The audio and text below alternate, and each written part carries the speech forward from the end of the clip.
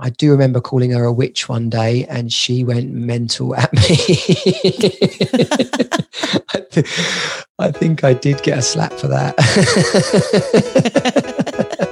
You're listening to the Nacho Kids Podcast, where we discuss all things step family related. Real stories, real people, real help. Your hosts are the creators of the Nacho Kids Method and the Nacho Kids Academy Step Family Coaching Team, Lori and David Sims. We have a surprise. What's that? We finished our month of men, but I have another one. So it's a bonus month of men. A bonus week. A bonus week for all you bonus moms. David. Feel that cortisol rise. Well, some women don't mind being called that. I know that you're not a fan of the term. It's okay because, frankly, we've talked about this before, but we want to abolish the word mom from stepmoms and bonus moms. I thought about this the other day. Okay. I think we should just be named Target. RJ. No, Hi, I'm Lori, his Target. Oh, wow. No, you could be like, hi, I'm Lori. Punching bag. No, that sounds a little brutal. It does. But Target's probably bad too. Scapegoat. We talked about scapegoat before. Yeah. But nobody wants to be a goat. Better than a cow. Be a sheep so you can say, bah. No, what was that you told somebody the other day? Be a duck. Yeah. Be a duck. Let it roll off your back. Quack, Yep. quack, quack, quack. That's right. All right. So we're going to make this short because I went a little long with this interview. Surprise. We are talking to Jonnie Jensen from Team Superdad. Woo! Woo, JJ. He is from the UK. Uh-oh. Now we know how it went long. So I could keep listening to his accent. Mm-hmm. Yes. He was a stepdad, but he no longer has a lot of contact with his stepchild after he and his wife divorced. Mm-hmm. He has 2 bio kids. His mom passed away when he was 9. Mm. And then his dad remarried and he became a stepson until he was 16. And then his dad and his stepmom split up. Okay. So he was a stepson, he was a stepdad, and now he's neither. Now he's just stepped on. David. Well, it sounds like he's had some inspiration from all that. Mm-hmm. Well, Yes. good. I did find it ironic, and I mentioned this in our last podcast because I had already interviewed Jonnie when we did the intro for the last podcast, that he also brings up hugs. Mm-hmm. So y'all get to hugging. Have you ever seen the guy, I think maybe New York, runs around giving out free hugs, wears a t-shirt that says free hugs? No, but some friends of mine had t-shirts that said free hugs. Yeah. It might even be a movement by now, but I remember, it might have been in, I can't remember when it started.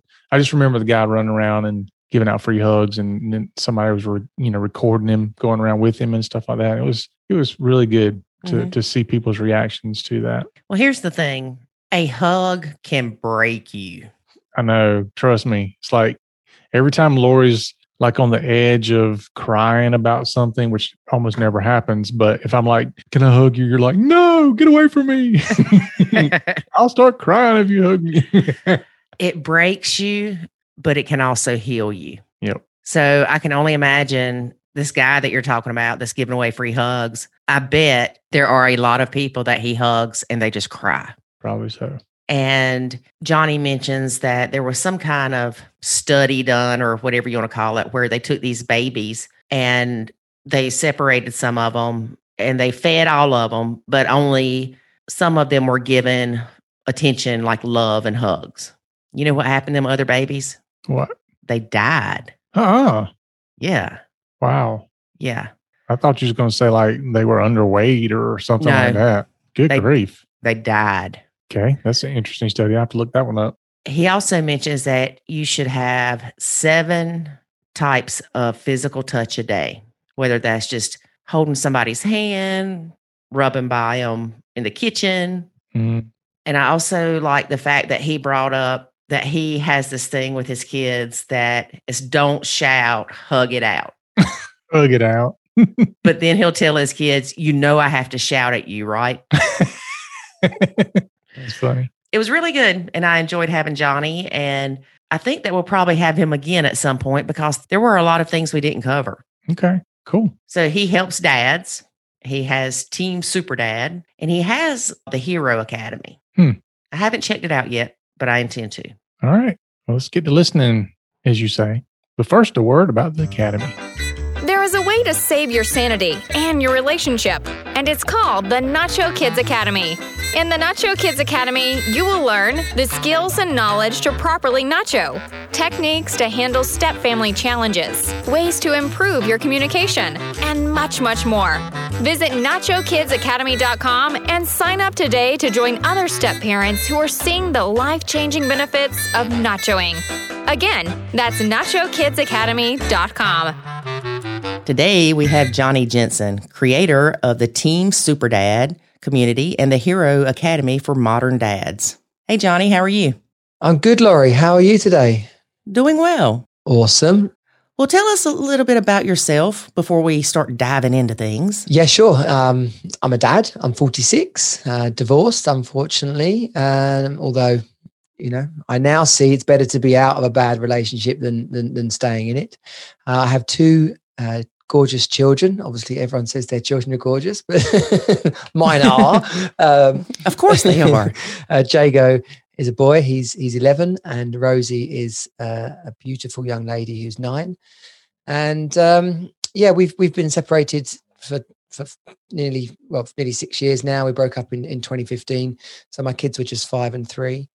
And I did have a stepson in that relationship, and so I will get into that, I'm sure, but sadly he doesn't talk to me at the moment.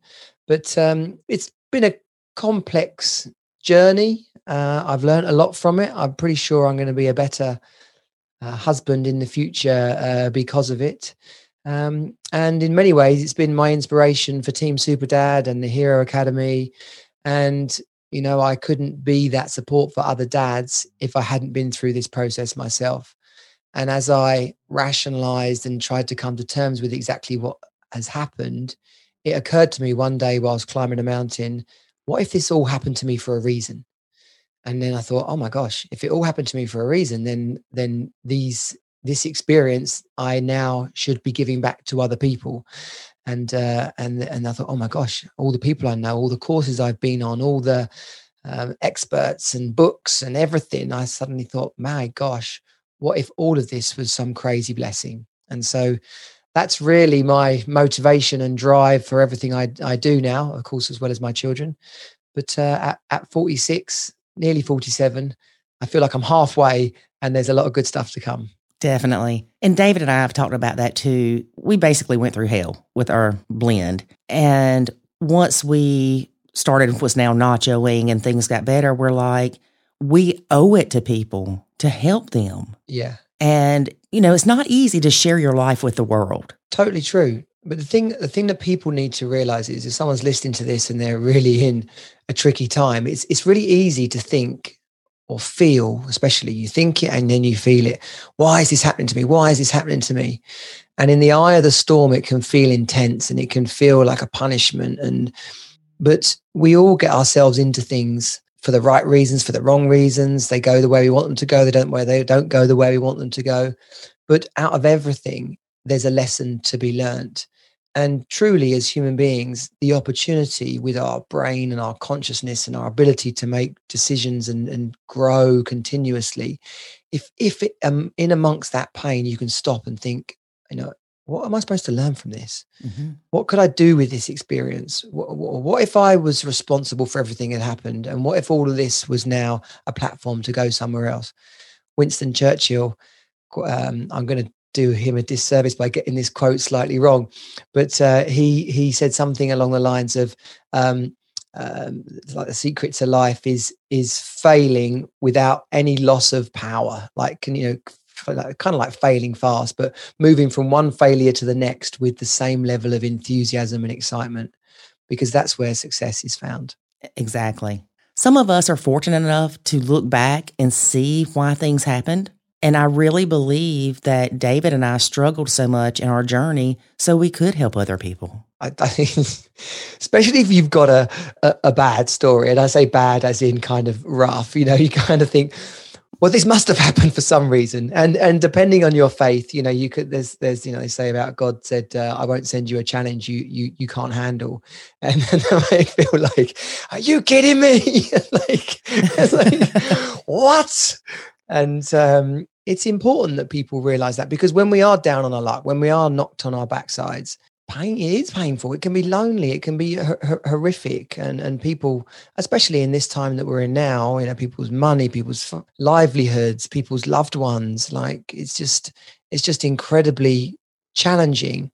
But around us, for every person that's struggling, there's other people that are really pivoting and getting excited and energized. And I say to my kids, as an example to them of how we can choose, how we can be excited even in difficult situations, is that some people will dance in the rain and some people will run for cover, and it's the same rain. So we all must remember that. Oh, I love that. That's kind of poetic there, Jonnie. Oh, you can keep that if you want. I know I'm going to do a disservice to this guy's name, but have you ever heard of Nick Vujicic? Nick? Oh, the guy with no arms and legs. Is that him? With the chicken foot. Yes, yeah. Yeah. You are doing you're doing a terrible disservice to his name. But how? If it's any better, if it's any consolation, I can't do it any better. Well, how would you say it? I don't even know, but I know the guy you're talking about. I've seen all his videos, and he talks at conferences and stuff like that. So yeah, he's amazing. Yeah, he is happier than people that have arms and legs. Well, it's all about our frame of reference, isn't it? So poor me, yes. Poor me. And here's something about that. I look, when my wife, my ex-wife now, when we were together and she was really sick and we'd had the miscarriages and financial troubles and stuff, and we had found ourselves in a born again Christian church, which she's now very much part of and happy there. That's great for her. It taught me a bit of a different lesson, to be quite honest. But my relationship, my faith, my relationship with God has been strong from a young age, and not in a classical way, but we were brought up Christians, and I felt God in my life. But that, I don't know whether you call it a parable or just a modern day story, but it's like when there's a storm coming and it's raining and the floodwaters are rising and the bus drives up and the Christian says, "Oh, don't worry about me, God's going to save me." And then the waters rise and they're all sat on the roof and the boat comes by and the Christian goes, "Don't save me, save the others first. I'm a Christian, God will save me." And then he's sat in a tree and the helicopter comes by. He says, "No, save someone else. I'll be fine. God's going to save me." So then he's up at the pearly gates and he says to, is it Peter or Paul, or whoever mans the gates? He says, I thought you were going to save me. And they're like, "Are you kidding me? We sent a bus, we sent a helicopter, we sent a boat."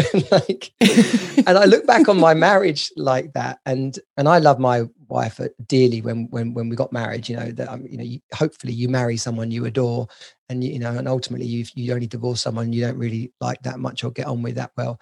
But in that upset, when I was thinking like, I begged you, I prayed to you, I like, how could you let this happen to me? And also this was part of my recovery and the process of putting my life back together. I had that story was reminded to me, and a couple of people had questioned my judgment around my marriage, and I had ignored them. And so in that moment, I was thinking, God was saying to me, "Do you know what I had to go through to get you out of that?" But we pray and we expect our prayers to be answered the way we want them to be. Mm-hmm. And this higher being, this God figure, man or woman, whatever your denomination might be, like, who are we to pray and expect it to be answered the way we want it to be answered?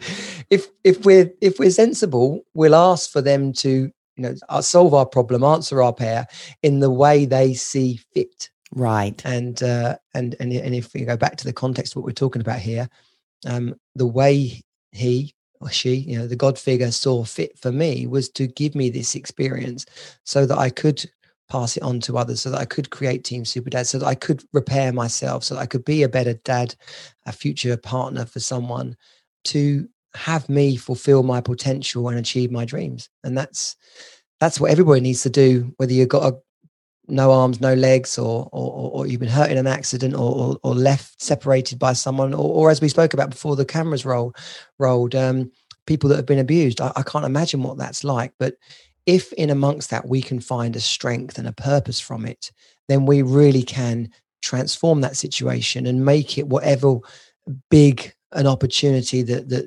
this life offers us. Right. It's turning tragedy or trauma into testimony. Yeah. And, I believe that is a similar frame of reference for a blended family. I put to you in my notes about my stepson and what it was like going into that relationship. And people said to me, how are you possibly going to, like, you're taking on a 6-year-old? This is crazy. What the hell are you thinking? For me, it was as clear as, well, I love her. I love him. There's not like oh my gosh, and there's a kid. It's like, I couldn't love her completely without loving him completely. It's like warts and all, front door, back door, roof on the top. You can't pick the bits of life that you want to enjoy and experience and in love. You got to look at it and say, if I love this thing, I love it all. Right. Well, that kind of comes with people saying that your significant other and their kids are a package. Yeah, totally. Now, I'll tell you, when David and I got married, I loved his kids. I wanted what was best for them. I came in, tried to be super stepmom. Everything went to crap. They hated me and I hated them. I mean, there's no way to sugarcoat it. And I know you're not supposed to hate people, so we can say they disliked me and I disliked them. It was hard to love these kids when they were trying their best to destroy my marriage. Yeah. I was so wrapped up in my hurt from everything going on, I was unable to see their hurts. With me disengaging fully for a year before I started to slowly re-engage with them, it gave us all time to heal from the hurt and the resentment that we had experienced. Yeah, of course. And I love them dearly now. I love them dearly. Not more than my son, but I love them differently and I love them. Well, that's an important message.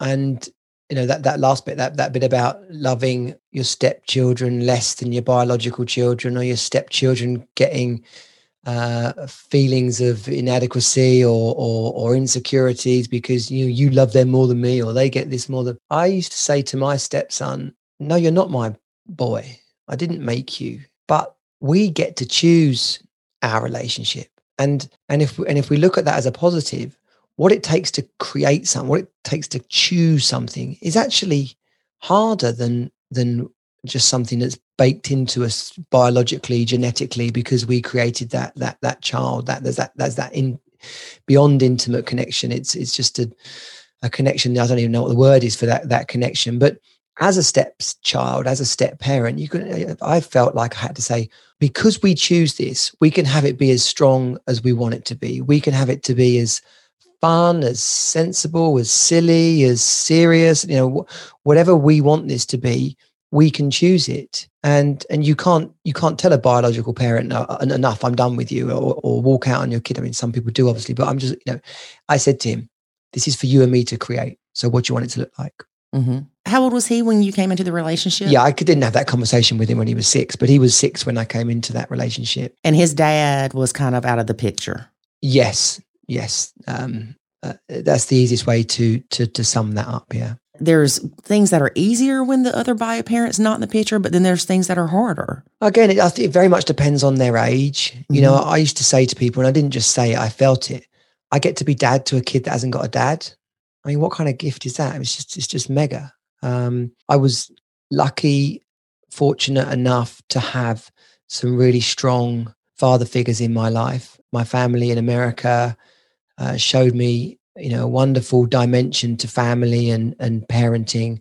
My dad was a larger than life father. He did have his dark side as well. I'm not talking about he's still alive. It's not, I don't mean to sound like it's past tense, but there was, I got a few thrashings, which I think were more of a generational thing than my dad being some kind of, kid beater.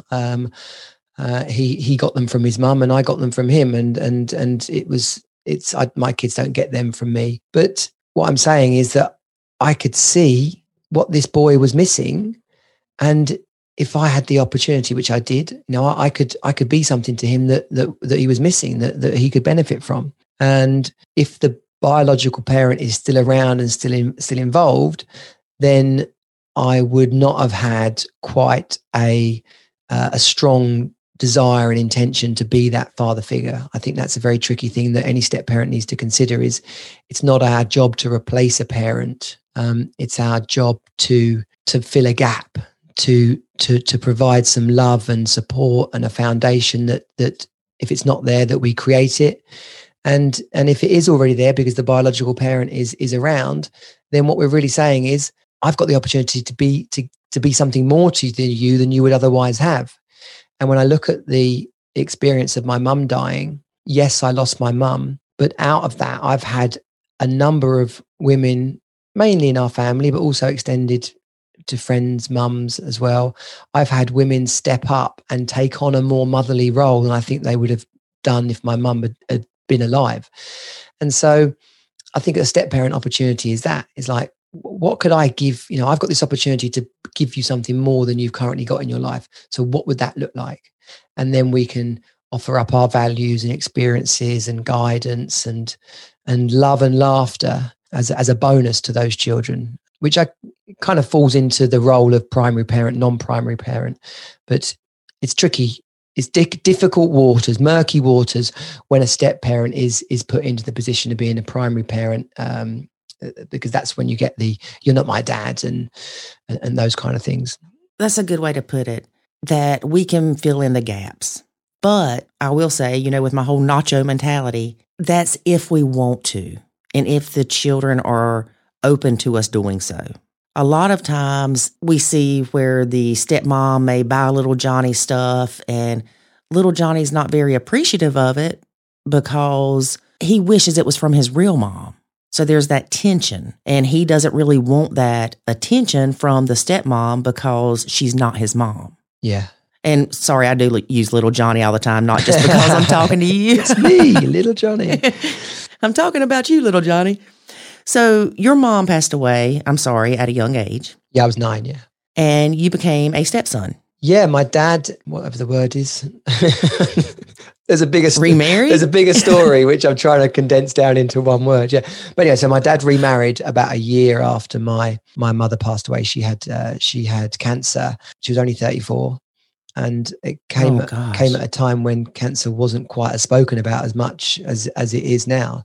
So tricky experience. But even more so was my dad saying, "Hi, this is Jane. This is who actually knew. She was a family friend, and she's pregnant, and we're getting married." We were like, "Oh, okay." So it was complicated, and at the same time easy. Give her dues. I don't feel like she ever tried to replace my mum, and but she did bring certain values which were strong to her, such as eating dinner together, certain levels of politeness and respect. And I think, because my dad was quite, he's 40 years old, suddenly lost his wife. He's got a 9 and a 7-year-old boy to manage.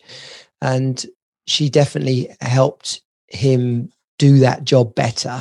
I don't think he was really coping that well without anybody else there. And he did have a fair bit of money at that time. So they actually went out quite a lot and partied and dinner parties and concerts and, shows. And so we did have babysitters quite a lot. It was a crazy teenage experience, but I ended when they broke up when I was just shortly before my 17th birthday. But I've seen her from time to time, and for all the stuff that went on, I've thanked her.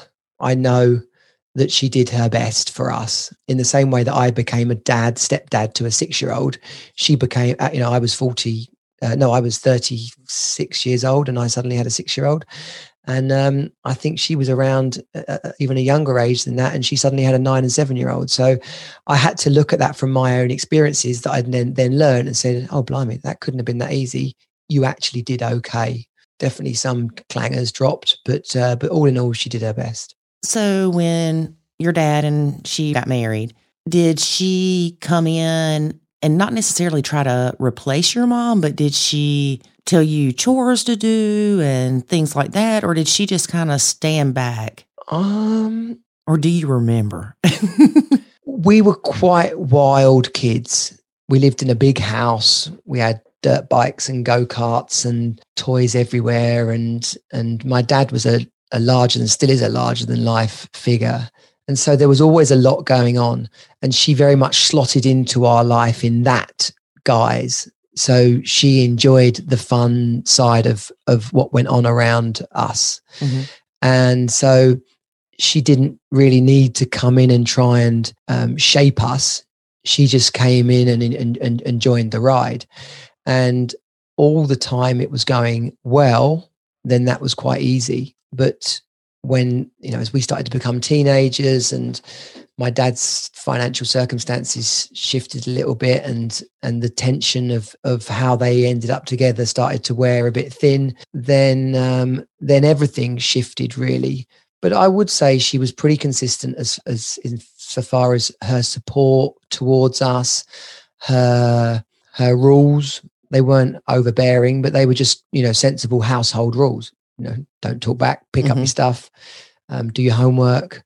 But she picked her battles well. I don't really recall her trying to take too much control. And I was angry and upset as well. I was a 9-year-old boy who was devastated about his mum dying. And pretty much my recollection, apart from the day my dad told us about it, I don't think it was really ever mentioned again.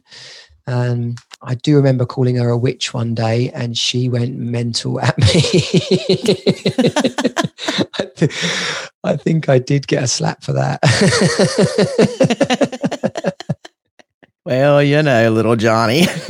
Well, totally. That's your classic 13, 14-year-old pushing boundaries, Mm-hmm. Well, it could have been a lot worse than being a witch. Yeah. But, the other positive memories, I remember I bought my first Walkman, my cassette player Walkman was at an airport on a trip one time. And we were standing there looking at cassettes to choose. I didn't know what to choose. And she said, you should get this one. You should get this one. And it was a David Bowie cassette. So pretty much one of the first albums I ever had was a David Bowie. And she loved music. So, it's things like that she shared.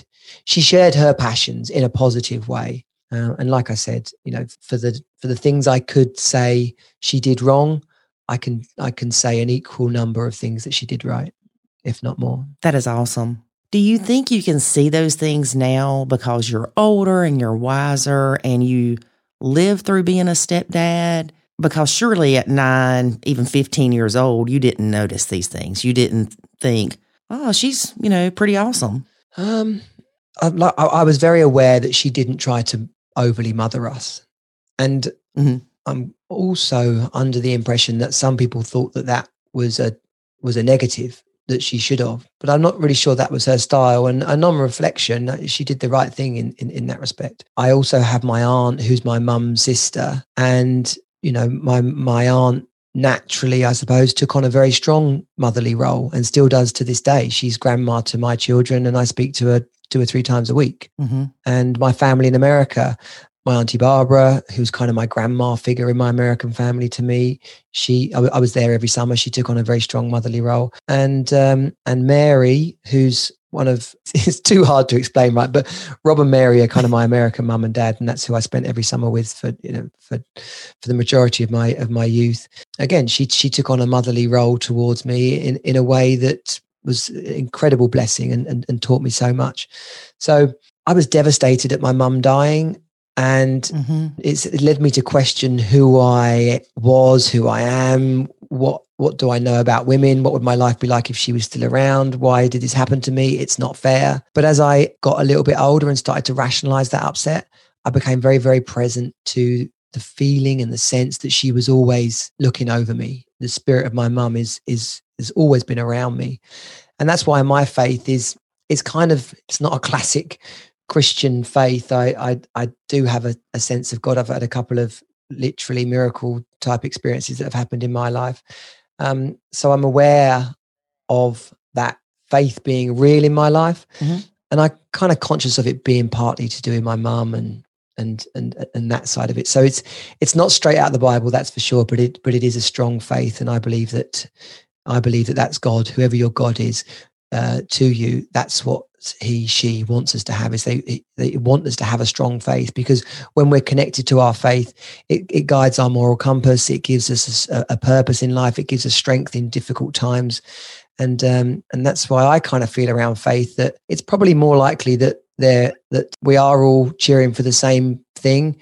It's just that we're given different flavors of it because we're human beings, and that's what we demand in our rationalizing life. So I'm going to ask what miracles you had happen to you.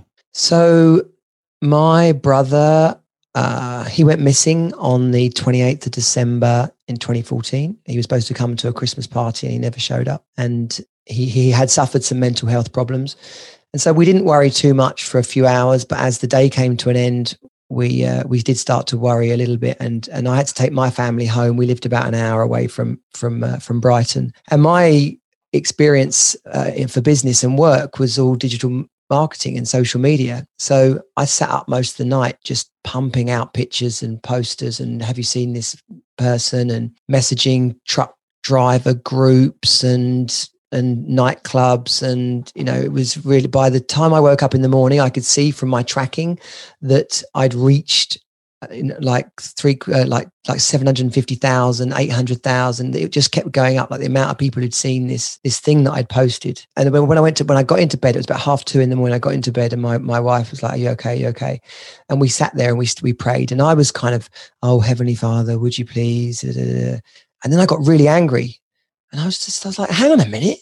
You said you would walk among us. You said you were here. You said that this was all you said you got this. Like, where the hell are you now?" Mm-hmm. And I was really angry and just real and raw. And then the next day we were back at my dad's and we were going through the motions again. And a police car turned up and we just knew as soon as we opened the door that it was bad news. And yeah, sadly he took his life in front of a train on the 29th. But on the 30th, I got a phone call out of the blue, and this guy said, "I think I had your brother at my house 2 nights ago." And so that in that night when I was praying, he was walking through a park and he came across this young lad sat on a bench. And as he walked past him, he told me, he said, "I got a really strong message, really strong voice, said, stop and talk to him." So he stopped and talked to him. And "How are you? Are you all right? What are you doing here?" Bearing in mind, this is the middle of December on a dark, cold night in a park. Yeah, kind of weird. Yeah. And my brother was only 24 years old, right? So kind of young. And so he finished the conversation and he walked on and he said, and he goes, "And then the voice said to me, go back and get him." And the guy said to me, you need to understand, I don't do this. I don't talk to, I'm quite a shy person. I don't talk to homeless people. I don't talk to people on their own. But I got told I had to do this. And so he said to my brother, "Would you like to come back like to the warm?"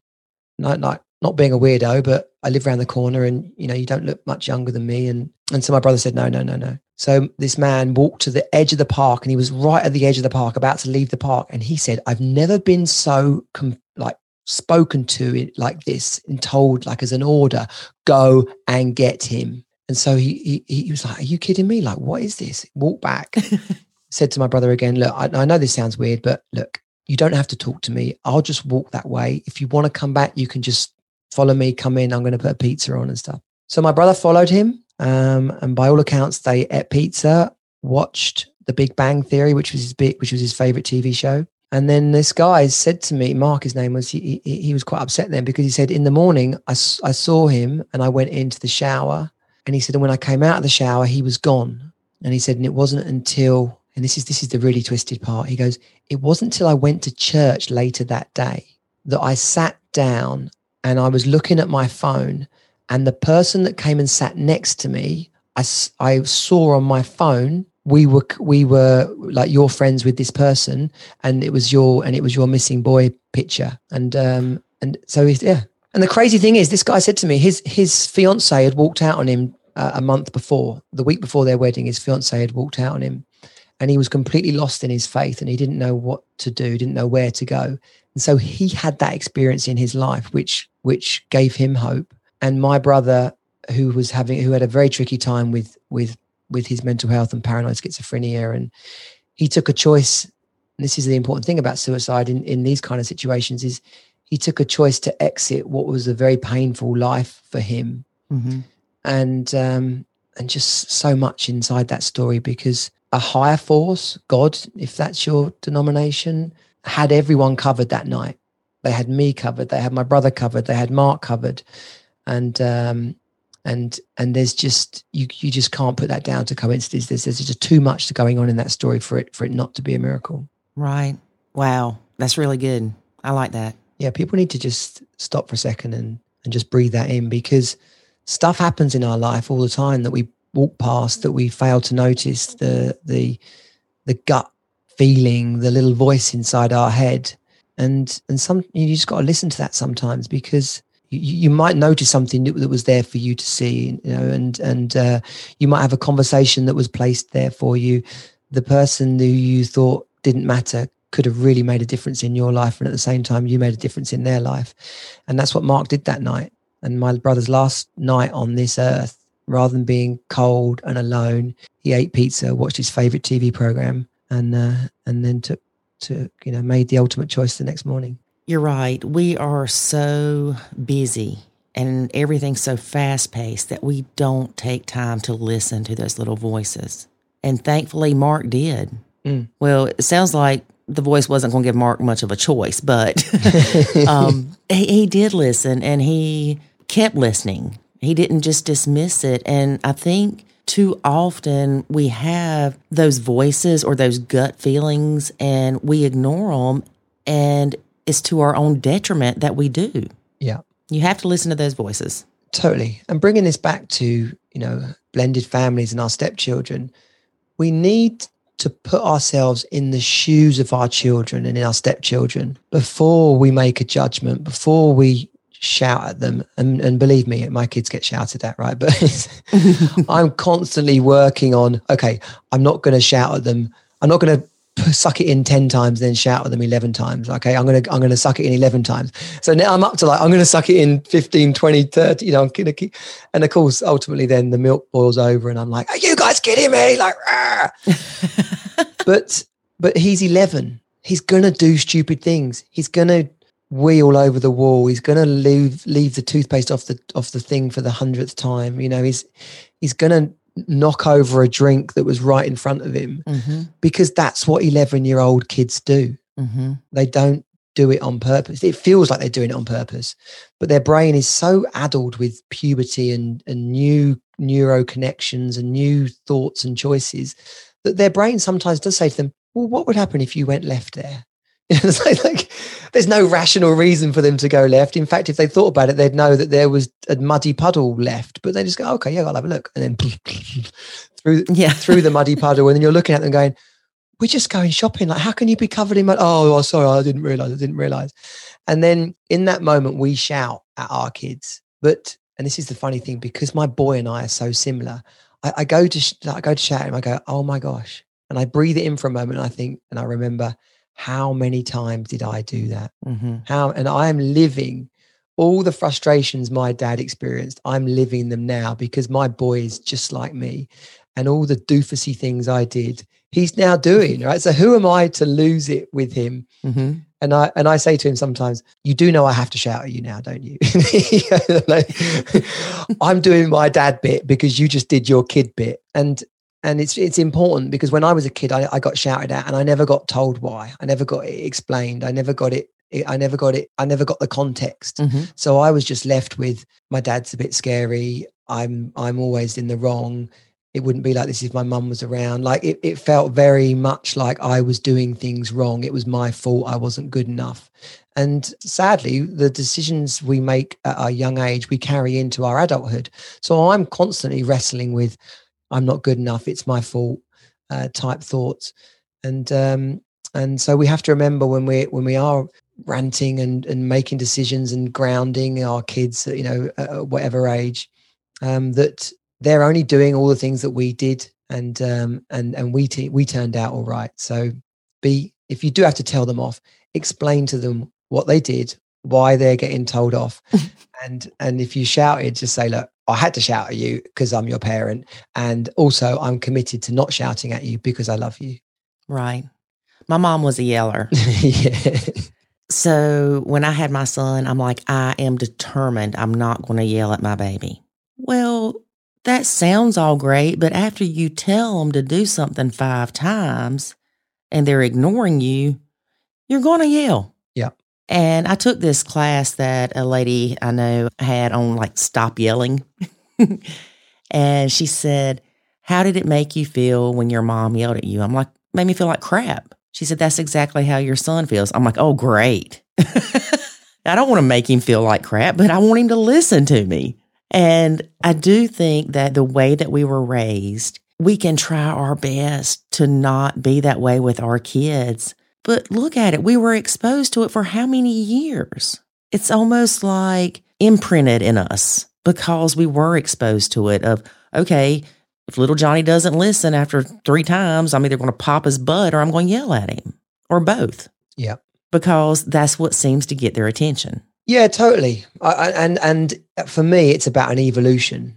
You know, I got some horrific thrashings. Me too.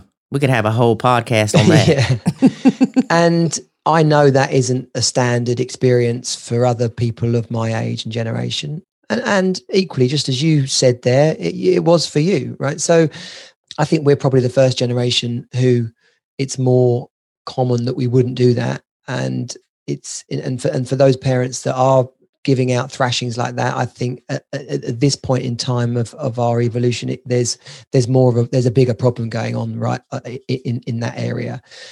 Right.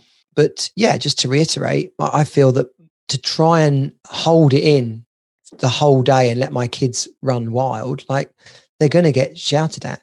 But I have to remember that I've raised 2 very high energy kids. Mm-hmm. They, you know, if as a baby you encourage them to be bonkers, then guess what? They're going to stay bonkers. They're going to I have to get my kids out every day. We have to go and burn off energy. You know, we and we're outside of lockdown, that's what we would always do.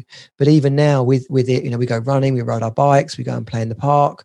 We have to burn it off. So when they talk back at me, you can't really say, oh, you're out of order for talking back at me, when I've encouraged them to be free-spirited and have a voice. Right. But it's then when I say, you know what, your tone and your body language were unacceptable. Mm-hmm. Like if you've got something to say it. Like if you want something to happen, make it happen.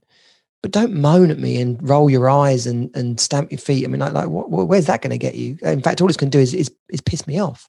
Exactly. So let's have people treat their kids like children, right? Which is a ridiculous thing to say, right? But actually give our children the dues they deserve. They're very capable of understanding complex conversations, because in a child's mind, things are much more black and white. Mm-hmm. So we have to, we have to give them the decency of saying, what you did was out of order. How I responded wasn't quite right. What I wanted to have as the outcome was this. What did the outcome you want? Oh, actually, I wanted that, Daddy. Well, why didn't you say that? Right. And inside of those conversations, we learn so much about our children, and we give them the space to get to know us as well. And I mean, this is a subject that I'm so passionate about, is just speaking to our children. And then when they talk to us, really listen, absolutely listen to them. Yes, because if you're not listening, they could be telling you something very, very, very important. Yeah. Active listening. Right. Which I learned about this at some landmark courses. And if people want to know what active listening is when they finish talking, and you won't naturally do this, right? But when they finish talking, if you can repeat back to them exactly what they said in exactly the way they said it, all the fear, confusion, energy, like when you can really sort of get the emotion in what they're saying as well as the words in what they're saying, you'll have a greater realization of, oh my gosh, she's really scared, or oh my gosh, he doesn't know what to do, or he's really feeling insecure about this. And particularly when kids come home and tell you what happened at school, that's when you can really catch, oh, actually, I think she's getting bullied, or I think this is about girls. I think he's feeling insecure. Like he's feeling unattractive. Okay. Why is he feeling unattractive? Oh, okay. Cause he's put on a bit of weight since lockdown started, or he's, and that's when you can say to your kid, is this what it's really about? Or is it actually something else? oh, well, actually, Daddy, I'm not quite sure of. And my boy, he's 11. Yeah. So he's getting some puppy fat right now. And where he would previously have been doing 3 games of soccer a week, 4 hours of swimming, riding our bikes, you got to give your kids some grace. Plus he's about to, for as far wide as he's going now, he will go up. Yes. In the very near future. But it's only through active listening and noticing this sort of stuff that I'm able to say to him, do you know what? Your Uncle Jim was just like this when he was your age. Oh, what do you mean? What do you mean? I was like, look, I'm pretty tall and thin and always have been, but your Uncle Jim wasn't. And so you can really reassure your kids in that respect, but you can't if you're not paying attention to what's going on. Right. As parents, we're stressed. Oh my gosh, especially if you're going through court battles and job layoffs and medical bills. I mean, oh my gosh, it can stress you out so much. And like you said, the kid spills a glass of milk and you freak out. Yeah. It's not the milk. Yes, it's an inconvenience and it's a pain in the butt. And no, your kid didn't mean to do it. But at that time, you're just reaching the peak of your stress and you explode. Yeah. Well, I've created a tactic for that, which I've spoken before about on Team Superdad podcasts and live streams. I've spoken about another podcast, but I created it. It's called Don't Shout, Hug It Out. And I created it on an experience. We were driving up the freeway or the motorway, as we call it over here.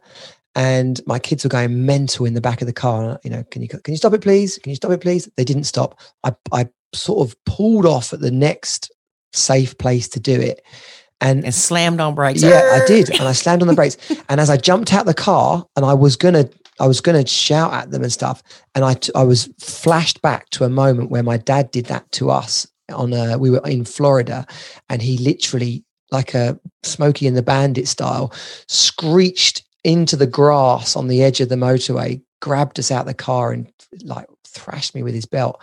And I was like, in that moment back when that was about to happen, and I thought, oh my gosh, there's no way I'm going to create any version of that moment with my kids. And I, as quick as I had that thought, I realized that in a classic argument, we have the situation, the problem, then we have the row, then we have the tears, then we have the hug. Mm-hmm. So I thought, hang on a minute, let's just put the hug at the beginning. Okay. So we have like a safety phrase called Don't Shout, Hug It Out. So when it's getting out of control, any one of us, the 3 of us, okay, we can shout, don't shout, hug it out. The only thing we're allowed to do is hug. And you just have to hold the hug, because in it literally the frustration, the upset, it starts to just melt away. And quite commonly someone will be really revved up and be trying to pull away. And you'll be like, no, we're doing the hug. You're gonna hug me. Because it's a bit like trying to argue and laugh at the same time, or try and be angry and laugh. It's not possible. And in a family situation, more often than not, the classic is, row, cry, hug. And if you can hug, let the thing calm down, take a breather, go for a walk, especially if it's between you and your partner. But if it's between you and your kids, you say, right, we're going to hug this out and then we'll talk about it. And hopefully all the anger and tears and struggle will just be removed from the process. Don't shout, hug it out. I love that.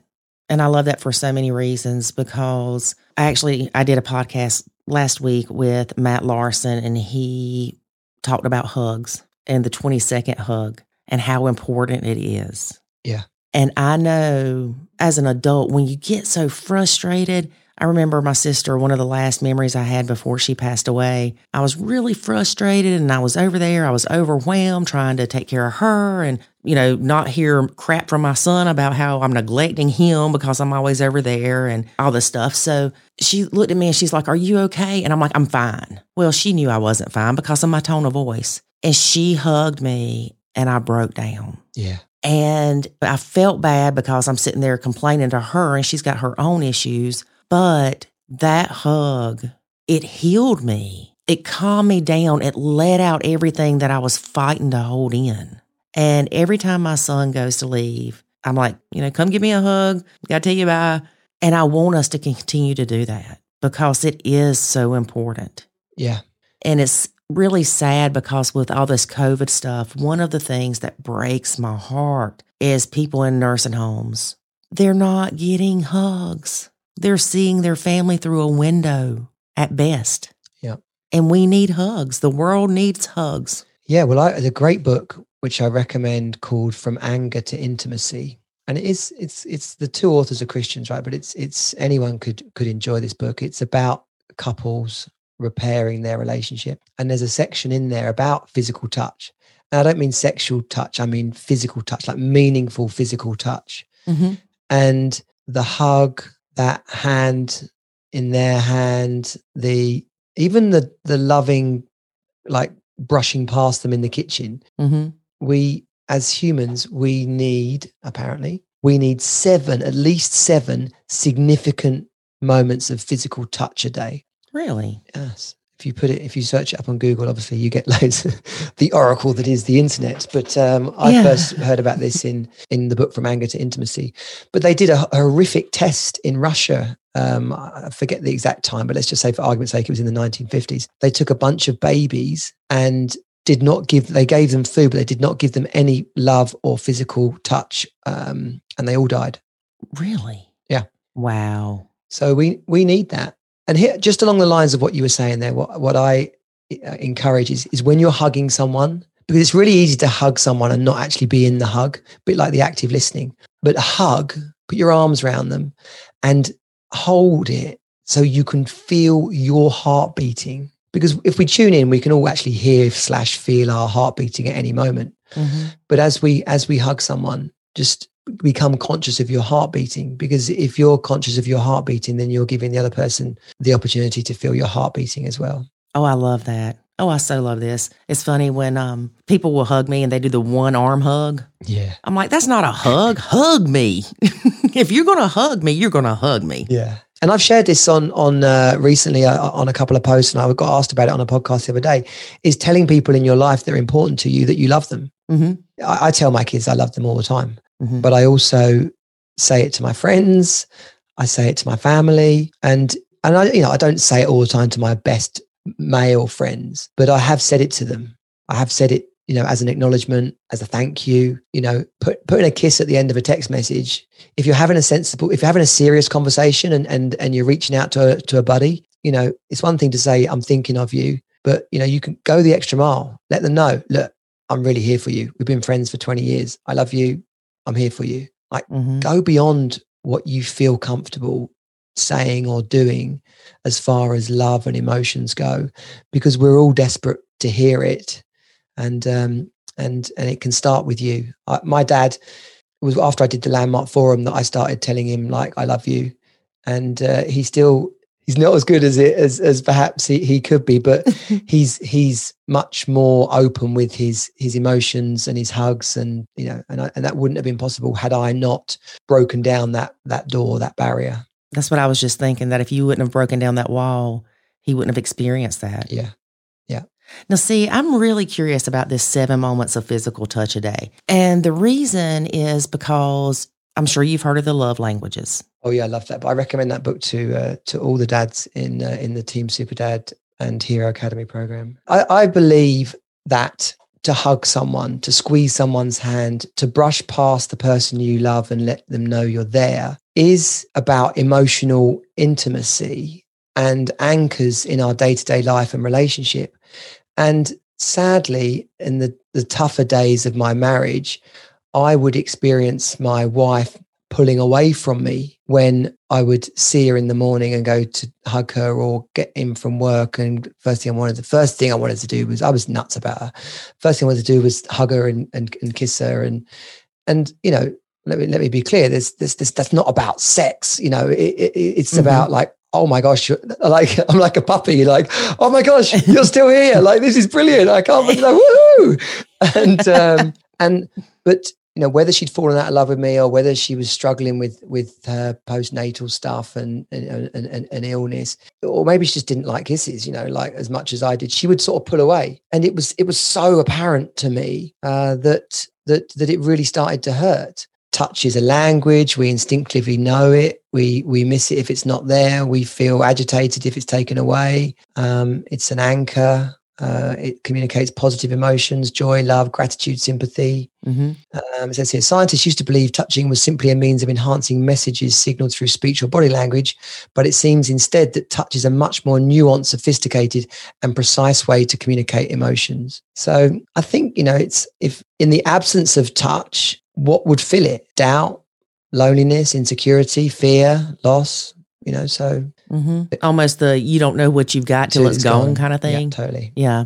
Well, I mean, there's not a lot I remember of my mum, although I remember a lot, but there's not a lot of real intimate moments. But I do remember one particular night where she hugged me and sort of stroked my head and rocked me to sleep. And that's pretty much my last memory of a moment like that. And so these things are ingrained into us. They do become anchors.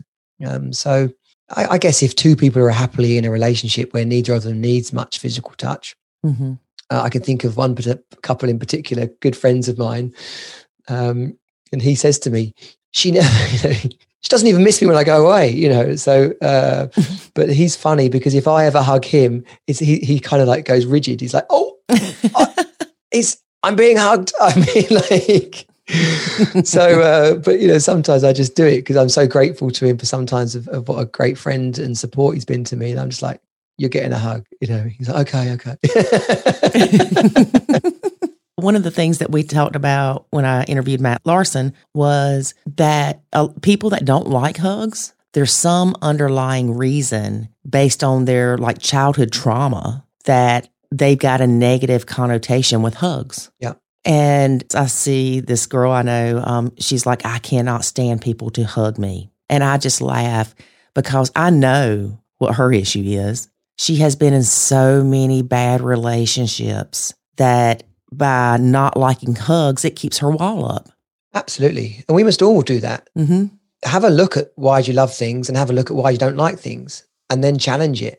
Because that's where we can create breakthroughs for ourselves. It's where we can evolve and enhance ourselves. We can learn a lot from the things that we don't like. Right. Well, I've just sent you this article I've just skimmed through whilst we've been talking. It's on Psychology Today, The Power of Touch. And, there's so much. I just think you put it in the show notes. But they talk about NBA players and the messaging they can see through the touch they get. Also, touch releases oxytocin, so enhancing a sense of trust and attachment. So you can see how if you took this away from someone and all those positive benefits, those upsides are taken away. It's the same as laughter. I know a laughter coach and I've been on his podcast a couple of times, and so the science of laughter is amazing. I mean, what a gift! Yes. What a gift. That's why it cracks me up when people say oh no, we just evolved.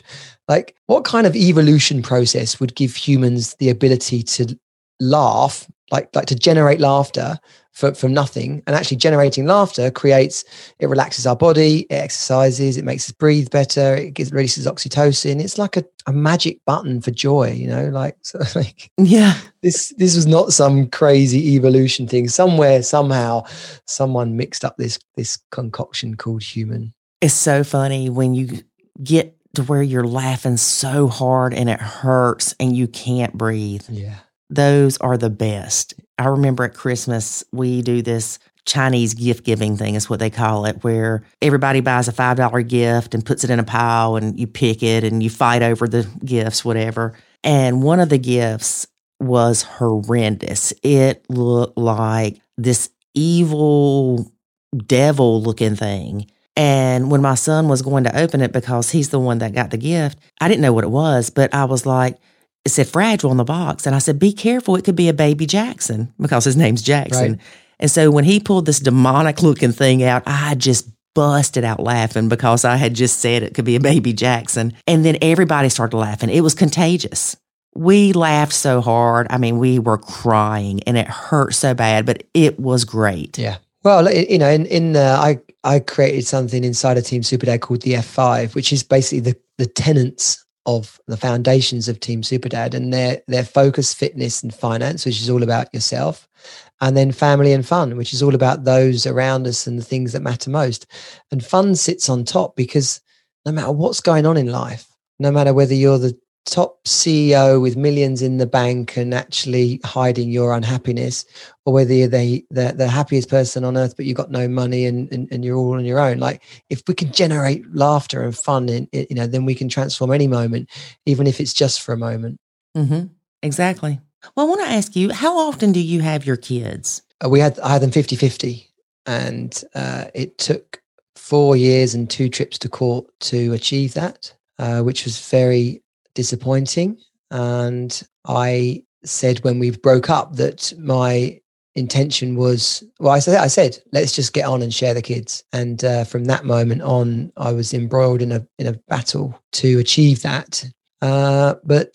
And I proposed at that time that we had a 2-2-5, 2-2-3, 5-2-2, 5, whatever, people call it different things. But basically they're with their mum Mondays and Tuesdays, always. And they're with me Wednesdays and Thursdays, always. And then we rotate weekends. So you have them 2 and 5, 2 and 5, 2 and 5. Okay. So it works pretty well. The only thing it doesn't do is it doesn't, the other alternative really, other than seeing them more often than that, is going week on, week off, which many people, when their kids become teenagers, kind of works easier because they're just there. They're in one home. They do their stuff. They go to school. They study, and then the next week they got the same thing going on at their other parents. But for me, 50-50 should be a right of any child, because this isn't about parents really. It is first and foremost the right of any child to have equal access to both their parents. And if that's the baseline we start from, then you can work out what's best around schools, what's best around money, like other things can come into play. But ultimately, if there's no welfare concern, then a child should spend an equal amount of time with each parent, because and I've had this discussion with people as well, is if you think that 60-40, 70-30 is okay, then you have the 30 and I'll have the 70. And instantly the other person will go, well, no, that's not what I meant. Well, of course it wasn't what you meant, but how do you think it feels on this side? And so it's tricky. And I also know that one of the things that comes up in that subject and that conversation is that people will say, well, when we were together, you didn't spend that much time with them. And that's not really a fair thing to say, because when we were together, when you were together, whoever it is, when you were together, you were quite likely operating from the context of that family structure. Someone went to work for 5 days a week to raise the money so that they could spend time together. And there's a degree of that subject as well, where someone might have taken the situation for granted. So I'm going to work all week and then I'm going to go to the pub or to the ball game every Friday night because that's what I've always done. And I know you're going to be there all weekend for me to come and see you then. So people get a little bit upset when they go, well, hang on a minute. You used to go to the bar every Friday night. Your kids didn't matter to you much then. And actually some of the times the reality for that person is, yeah, I know I really messed up and I don't want to mess up anymore. And so as hard as it is, 50-50 is a right, should be the basis after any separation. And then you work it out from there.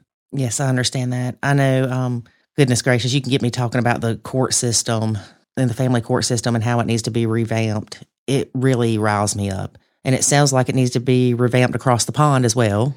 We've determined it needs to be revamped in Australia.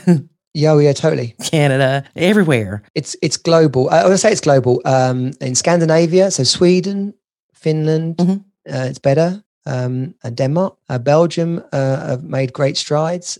Italy has as well. And sadly, the UK is not made any adjustments. There's something called the Children's Act of 1989, which is heavily biased towards women. Well, it's a big subject basically, but if you took it with the spirit in which it was intended, then actually it's just looking to protect women and children, and that's a good thing. But the way in which it's exploited now is not okay. And basically we've got women all across the world rightfully now having equality in all areas of life. And that shouldn't even be a conversation, let alone men slapping waitresses' butts and things like that. I hope we're in a world that my daughter won't have to grow up with any of that kind of conversation happening. But Equality means equality on all subjects, not to pick and choose. It's not a buffet. Right. Exactly. The court system, I completely understand where you're coming from with the 50-50. But in my situation, I would have had to fight that because it wasn't in my son's best interest. And that's okay. Right. That is right and just. Like you said, it should be, here's where you start, and then you go from there to find the deviations. Yeah. What's wrong with so you imagine the situation.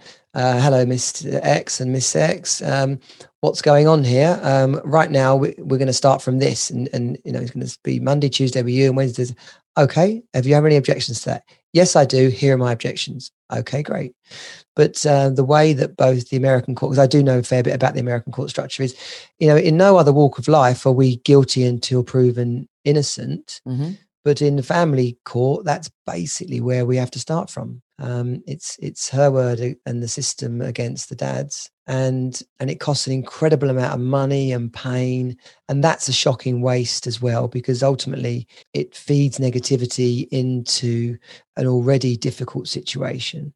And were the courts set up to responsibly hear both sides of the story, to start from 50-50 and then end up at an appropriate percentage based on what the children's well-being needs are, then I think there'd be much less conflict about it. Mm-hmm. Yes. Well, and sadly, less death. People take their lives as a result of the suffering that happens through child court, and that shouldn't happen to anyone. Exactly. You're right.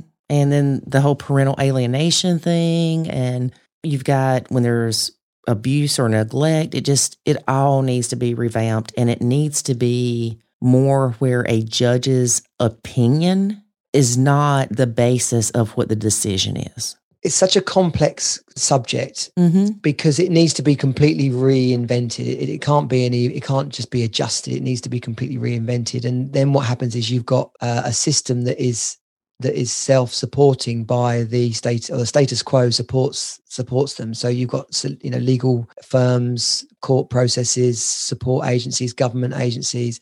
There's a lot of fallout from completely creating a new system. And but it should be a global thing. The UN has I think there's 26 elements to, it's called the global rights, the UN global rights thing, and one of the squares on it is global goals for sustainable development, the sustainable development goals, and one of the squares on this image is family, reduced inequalities. It's just about our children growing up, and in the same way that our children aren't growing up having received the thrashings that we did, family should be encouraged to stay together. Family should be encouraged to break up without it being heartbreak, and a system should be created whereby it's more likely that people will get on than war forever. And that's sadly what happens right now, is the system is geared towards people warring and heartbreak, and that's what needs to change. Exactly. So do you and your ex get along fairly well now? Do you co-parent, or is it more of parallel parenting where she does her thing, you do yours? It's parallel, and sadly we don't really have any rapport. And I have consistently asked for it to be a different way. Mm-hmm. And to whatever degree she feels that she's not able to do that.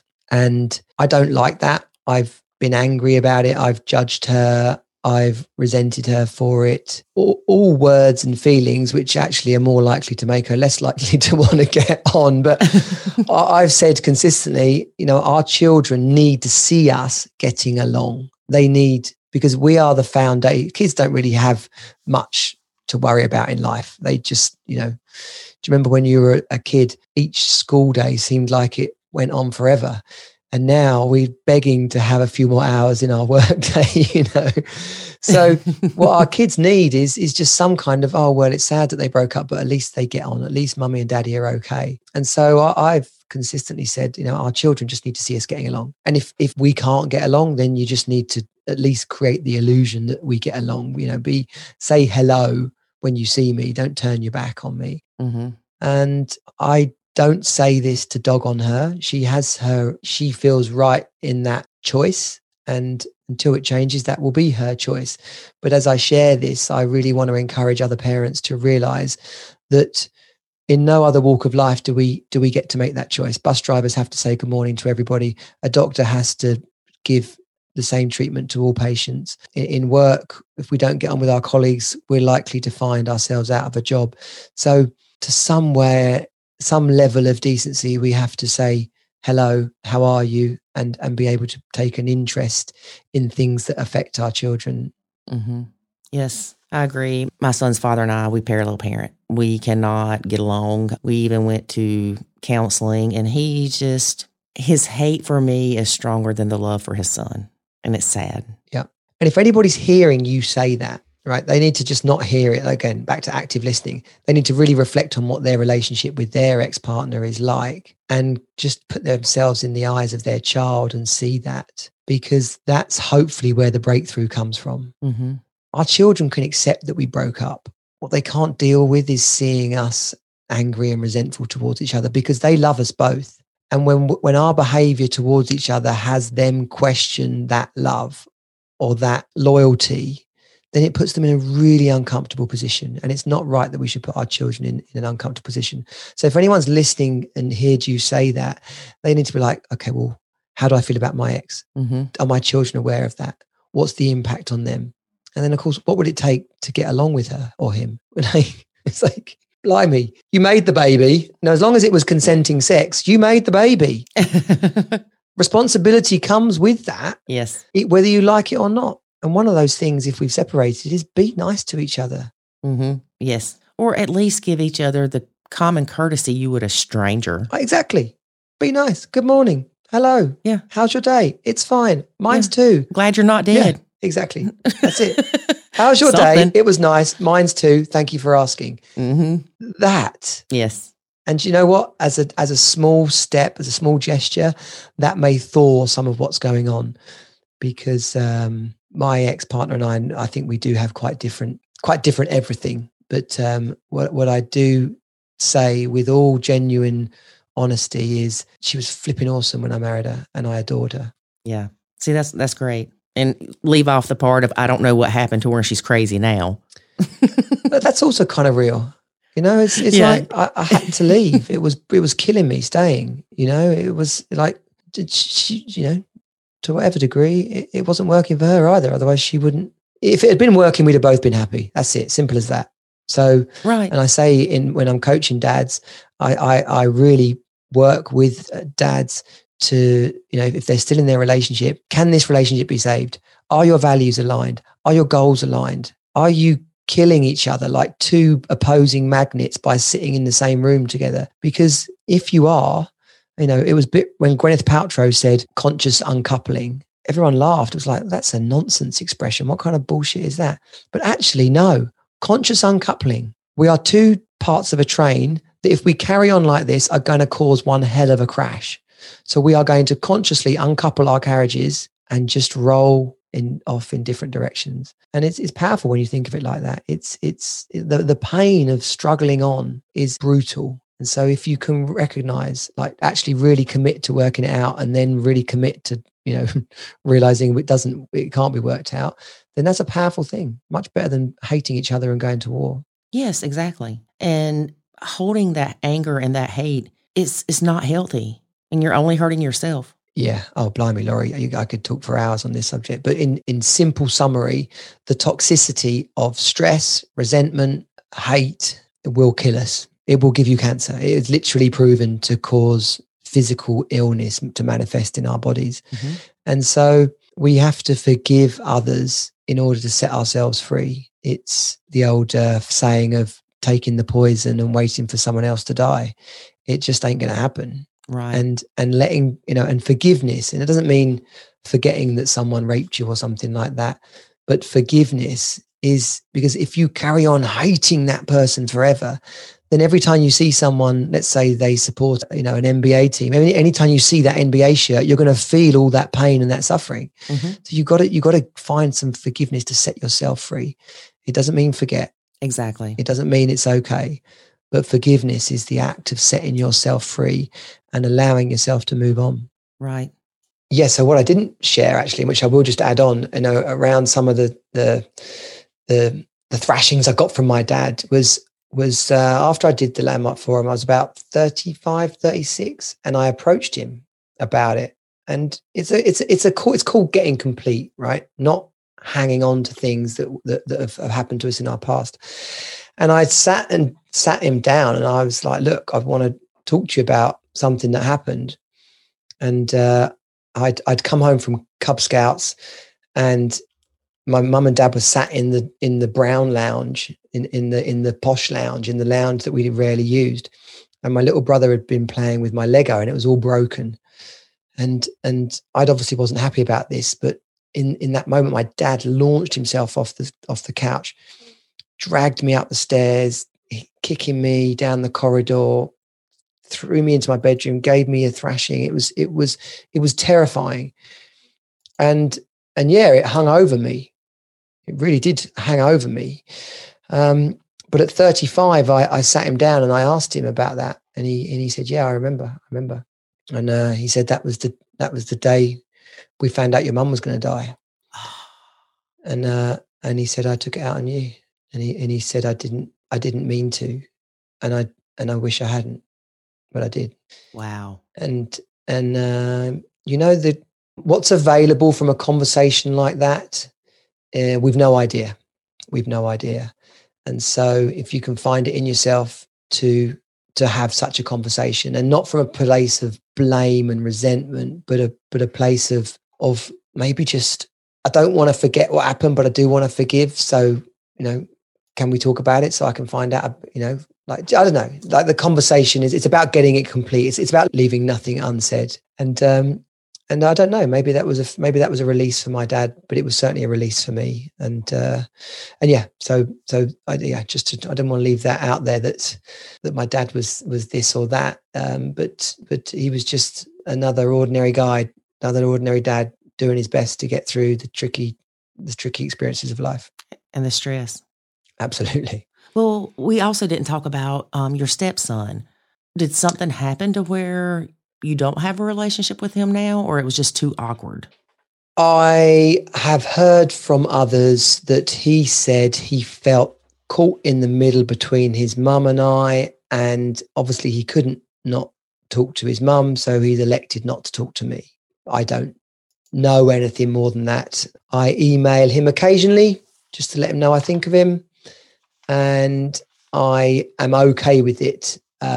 If anything, his relationship with my son was pretty difficult, and it had gotten to the point where I wouldn't see them both at the same time because of how he was towards my boy. But they're just kids, I don't say that in any judgment. They're just kids. Mm-hmm. And he was obviously wrestling with his own stuff, being a stepson, my relationship with my boy, it's tricky. It's tricky business, but he's a good kid. He's trying the best at 19 to make something of his life. And I hope by my occasional emails that he knows that I wouldn't tell him to go away if ever he called me, Right. That you're there if he needs you. Yeah, well, certainly. But also I'm very aware that who I am to him is partly who he'll be to his children. And that is a responsibility I still take on. Yes. So, as you know, you and I could talk forever. And we are definitely going to have you back on to talk about more stuff. But tell people a little bit more about Team Super Dad, and it's the Hero Academy. Is that right? It is. Yeah, it is. So, like I said, I was climbing a mountain in Austria. It was supposed to be a nice sunny climb up Austria's highest peak, and a blizzard rolled in. And it wasn't like we weren't prepared. We did have the necessary equipment, but I was not a great climber. My best friend and guide really was, and I was there on the ride. And so we're in this blizzard and we're crossing a crevasse, and I was like, oh my gosh, how am I going to fix this? And it wasn't about getting off the mountain alive. It was about, how am I going to fix me? How am I going to fix this breakup and everything that's going on? And as the sun came out from behind the clouds and I could see the mountain hut we were heading towards, I suddenly realized, this experience has left me prepared to help others. This experience is like, I I could help other people avoid this, or I could help them get over it quicker. And as quick as I'd had that thought, it made me realize, well, if that all happened for a reason, what about all the things I've learned, all the courses I've been on, all the breakthroughs, all the pain, all the people, all the books? I thought, oh my gosh, this has all got me to this point. My personal development journey, my business skills and experience. And in that moment, Team Superdad was born, because I knew that if other men could feel less alone, if they could feel that they had support in making decisions about their money, about their relationship, about their family, then perhaps they would make better choices. They would make even quicker choices. You know, sometimes I spent years worrying about choosing to change my career or not. Well, I should have just, you know, if I'd have had the right support and encouragement, I'd have probably made different decisions at the right time. I remember when we were planning for our wedding, I went to a millionaires maker conference, and I came back having put $4,000 worth of courses on a credit card. And I must have looked like flipping Jack and the Beanstalk with some magic beans in my hand, because the last thing my wife or my fiance wanted to see was me wide-eyed with excitement saying, guess what I just spent £4,000 on? And so, you know, inside of Team Superdad, inside the community, we've got fit people who are great at relationships, supporting each other in relationships. We've got people who have got no money but unfit, supporting that back. You know, so that they're sharing their money skills with people who are broke, and they're getting the fitness skills back. Mm-hmm. And the community over on Facebook is totally free. We have a dad call every other Monday night, which is 8 p.m. UK time, 2 p.m. Eastern, which is just a free men's group. It's just a drop in on Zoom. Sometimes we have a laugh and joke, and sometimes someone has a serious question that we all share and support them on. And the Team Superdad group on Facebook is just Team Superdad, facebook.com/groups/Team Superdad. But a really easy way to find out all about it is to go to teamsuperdad.com, and you can get links to the podcast and the community. And the Hero Academy is the paid part. It's an 8-week onboarding about releasing your superpowers. And that's not powers that we don't have. It's about digging into ourselves and revealing all our strengths, capturing our vision and our passions, dealing with some of our hang-ups, and ultimately equipping us to create the life we desire, so we don't feel stuck in the life we don't want. Right. To me, it sounds like it would be beneficial for dads and stepdads. Oh, totally. The definition of dad is very broad, you know, and if someone's brother was not even a dad, you know, they'll be very welcome anyway. So dads, stepdads, grandparents, guardian, you know, it's a program for men, but obviously there's a context there about our children, about our relationships, or discovering a new relationship.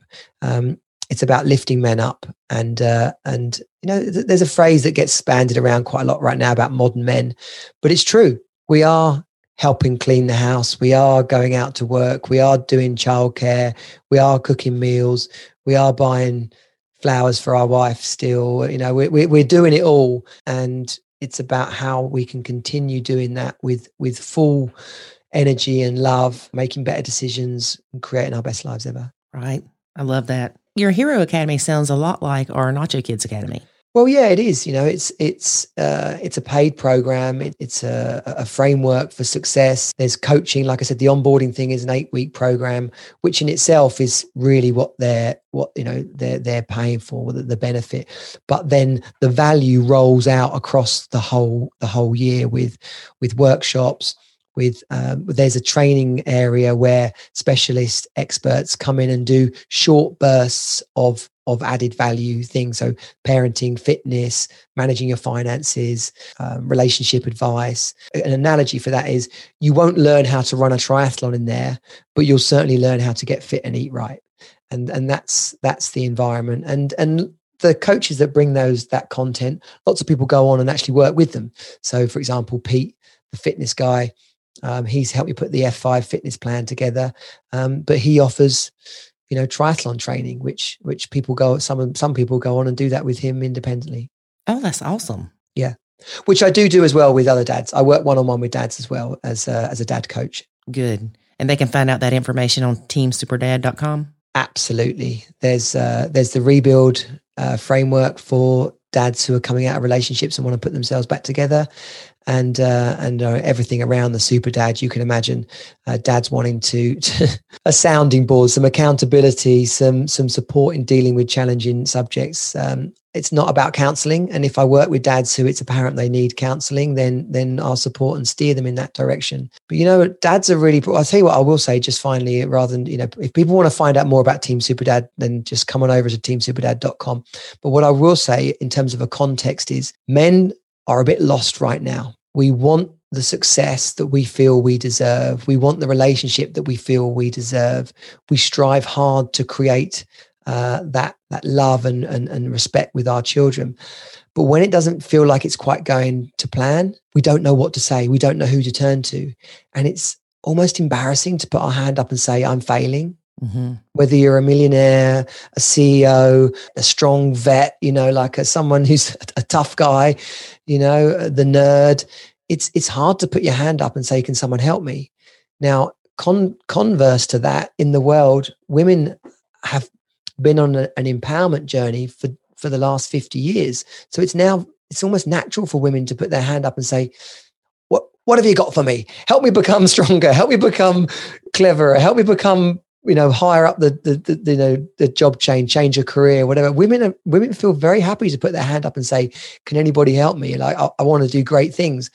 But for a man to put their hand up and say, can someone help me? I want to do some great things. It looks like a sign of weakness. But so many men are struggling. And thanks to Team Superdad, thanks to lots of other programs around, there's more and more avenues for dads to raise themselves up, to get the support they need, and to, like, as I say, to create the life they want rather than feel stuck in the life they don't want.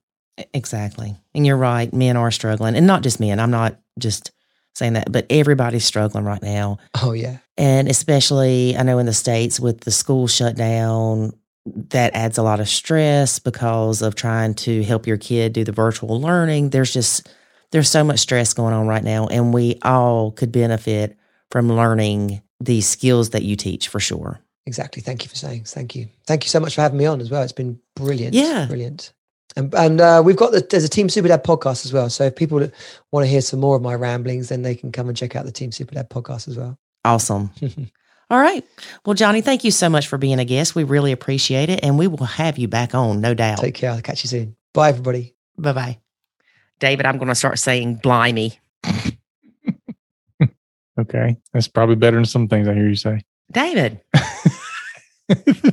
I am going to post the link to the Power of Touch article that he mentioned. He said that there's this guy that's like a laughter coach. What do you mean? Like he teaches you how to laugh properly? I don't know. I want to be a laughter coach. A laughter coach. I don't think he teaches you to laugh properly. I think he teaches you the importance of laughter. Okay. That makes sense. I'm guessing, folks. I'm guessing. I don't need no coaching on that because I'll laugh at you. All you got to do is fall down. Did you ever hear of that thing that happened somewhere where the whole town could not stop laughing? No. Was it like a leak, a nitrous oxide leak? No. I'm going to butcher this name. The Tanganyika. Hey, that sounded pretty good. The Tanganyika laughter epidemic of 1962 was an outbreak of mass hysteria.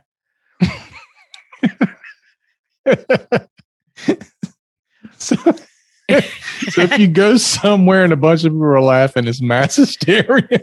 Oh, no, it lasted a while. It began on January 30th of 1962 at a mission-run boarding school for girls. It started with 3 girls and spread throughout the school, affecting 95 of the 159 pupils.